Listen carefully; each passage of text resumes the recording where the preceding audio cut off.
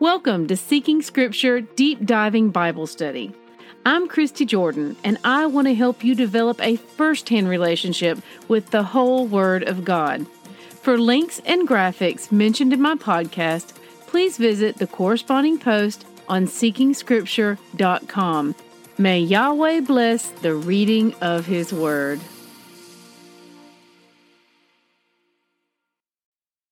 Good morning, siblings. Today's readings are Job chapter 17 through 20. Rabbit trails. In today's reading, one sentence brought tears to my eyes. Job 19:2. Then Job answered and said, "How long will you torment me and break me in pieces with words?"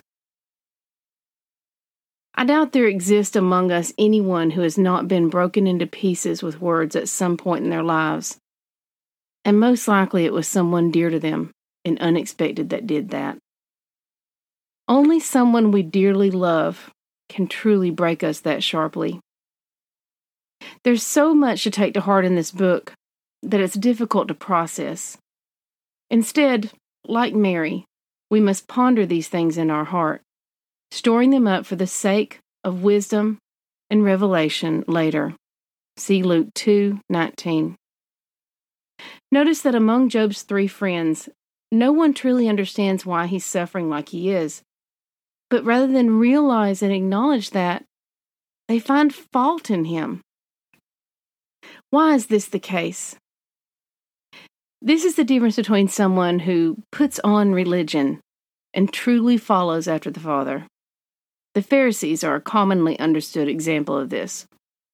For someone who just wears religion as an overcoat, it will always be impossible to understand someone who truly seeks after God's heart. For those seeking to follow the Father and to do His will, it is a given that you will be misunderstood and most likely condemned at some point by the Pharisees of your generation. Recall that the Pharisees did not even recognize our Messiah for who He was, and yet they were some of the most revered and sought-after religious leaders of their time. They were walking in tradition and rote, rather than walking in the Spirit. Obeying for justification, which is impossible, and as a matter of status, rather than as an act of love.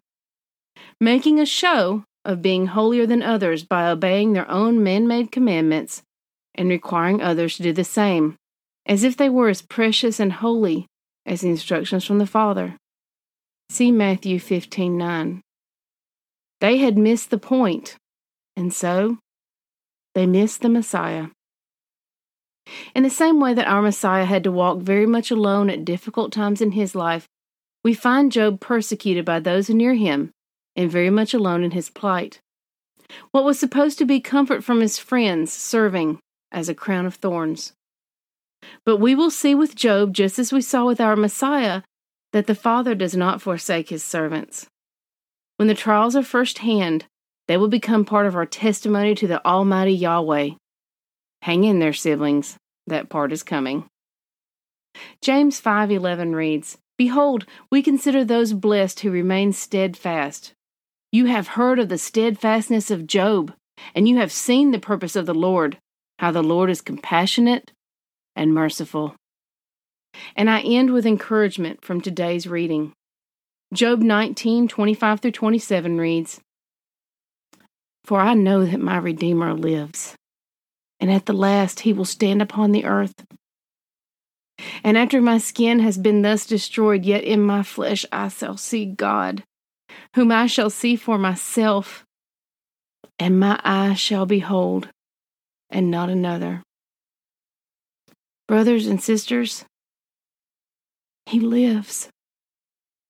He is with us now, guiding us, teaching us, molding us, correcting us, and bringing us ever closer to Him.